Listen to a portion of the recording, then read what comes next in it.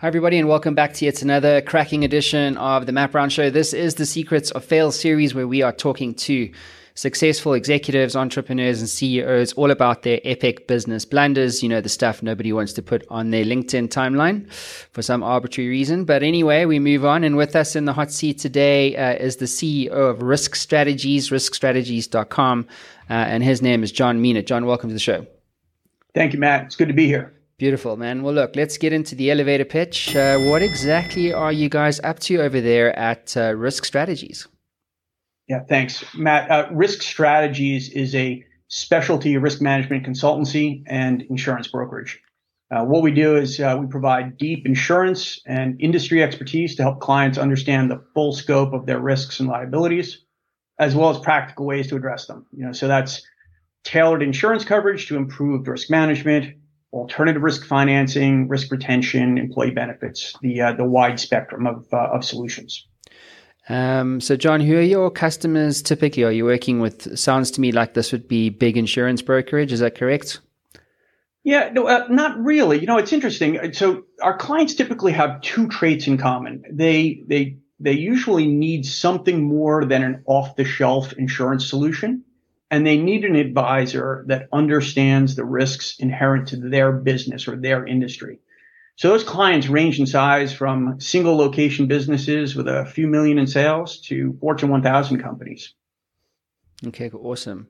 So that's fantastic. Well, look, it sounds like you've built a great business. And so we'd love to spend time with you more on risk strategies, but we don't have time for that on this series. So let's get into the meat and the potatoes of this particular episode. John, what is your epic story of failure for our audience around the world today? Yeah. So Matt, I'm going to take you back a ways to 1997. It was my first real leadership role. It was a small team of 5 people. I had about 7 years experience at the time. And my approach was pretty much a mess from the start.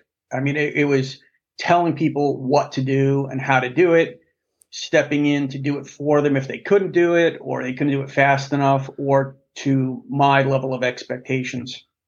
And overall, I just wasn't helping them be successful. I was in that role for maybe 3 years when I got my first 360-degree appraisal, when they poll all of your direct reports and leaders and colleagues and got anonymous feedback. And I realized how badly I was screwing things up.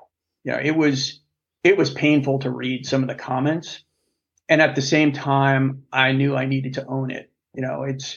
It's one thing to hear that you're intense or passionate, but the word intimidating and my name showing up in the same sentence was a shock. And then even worse, shortly after that, I was moved into a role that didn't involve directly managing people, something I enjoyed and thought I was good at. And, and in retrospect, it shouldn't really have been a surprise. So I guess I would tell you it could have significantly sidetracked my career were it not for a couple of individuals that saw the potential within me and were willing and able to coach me through some changes to my approach. So there's my disaster story. Mm-hmm.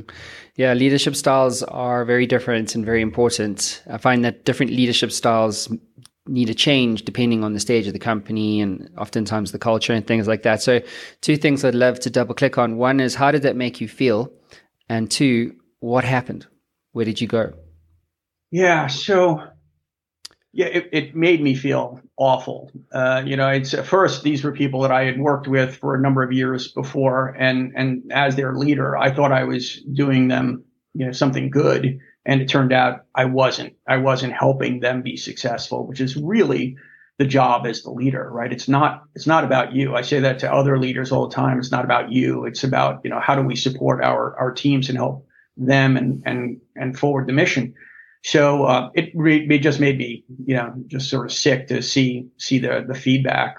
I took their feedback to heart because I felt I had a lot to offer, and I spent a lot of time thinking about how I was perceived and how I needed to modify my behavior. And like I said earlier, I was very fortunate that I had a couple of people who believed that, somewhere, deep inside there was a glimmer of hope and that they could help me get on the right track. Mm-hmm.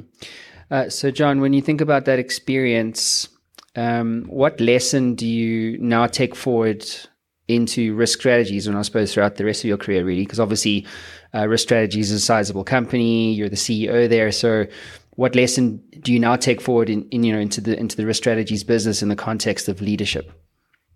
Yeah, so this is really I would say is foundational in terms of how I think about leadership. For the next 20 plus years, almost 30 now. First is I would tell you, no one has 360-degree vision, right? So we all have blind spots, and we all suffer at some level in believing or wanting to believe that we're correct and on the right path. And what I've learned over the years since then is it gets more difficult to see those blind spots as we become more successful. I've watched people convince themselves that they're successful because of their absolute worst traits. And it can be a real surprise to learn that our success was entirely due to something else. So the big lesson here is no one has 360-degree vision. Awesome. So, John, if you could get into the Matt Brown Show time machine and have the privilege of going back to yourself with the luxury of hindsight and give yourself a piece of advice, or maybe do something differently, what would that be and why? I would tell myself or anybody who's in that position, get a coach or a mentor or at least a friend who is willing to provide candid feedback. The signs were there for me, but no one was saying anything. And now I say it all the time. I say, if you can find someone who is willing to give good, constructive feedback, someone who has no personal gain for themselves or an ulterior motive, hang on to those people for dear life. Getting good, candid feedback is critically important. John, what's your advice to other CEOs about the importance of failing or failure in becoming successful? Well, a couple things. So first, I would say we need to take the emotion and drama out of failure. You've mentioned it in some of your prior interviews that we need to remove the stigma associated with failure. And I completely agree. We consider all the people that have some skills and don't even attempt to do something because they're afraid of failing. I would start by saying not trying is probably the biggest failure there is. The second thing I would say is I think we need to reframe these as attempts or opportunities.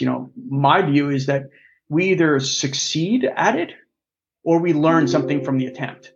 Failure is when you don't learn anything at all from the experience and you just continue to bang our head against the wall and do the same things expecting a different outcome, right? So that's the definition of insanity. And then I think the third thing I would pass along is that we all need to get outside of our comfort zones and challenge ourselves, especially as a leader. It's all too easy to surround yourself with yes people and believe that you're doing it all right. And most days I would say I love the fact that my executive team is a group of knowledgeable and opinionated professionals that aren't afraid to disagree. Most days I'm happy about that. But what it does is it ensures that we have broad perspectives and we're constantly looking to improve. We're not assuming that it's all perfect and working well. Yeah, that's awesome. John, what about books, tools, and resources that you recommend to other CEOs? So two things I would say I'm an avid reader of books. So I would say two things here. One is an easy read and one not so much. On the not so much, Thinking Fast and Slow by Daniel Kahneman. Really an amazing book about how we think and how we make decisions and how we come to conclusions, and worth reading. It changed my perspective on a few things.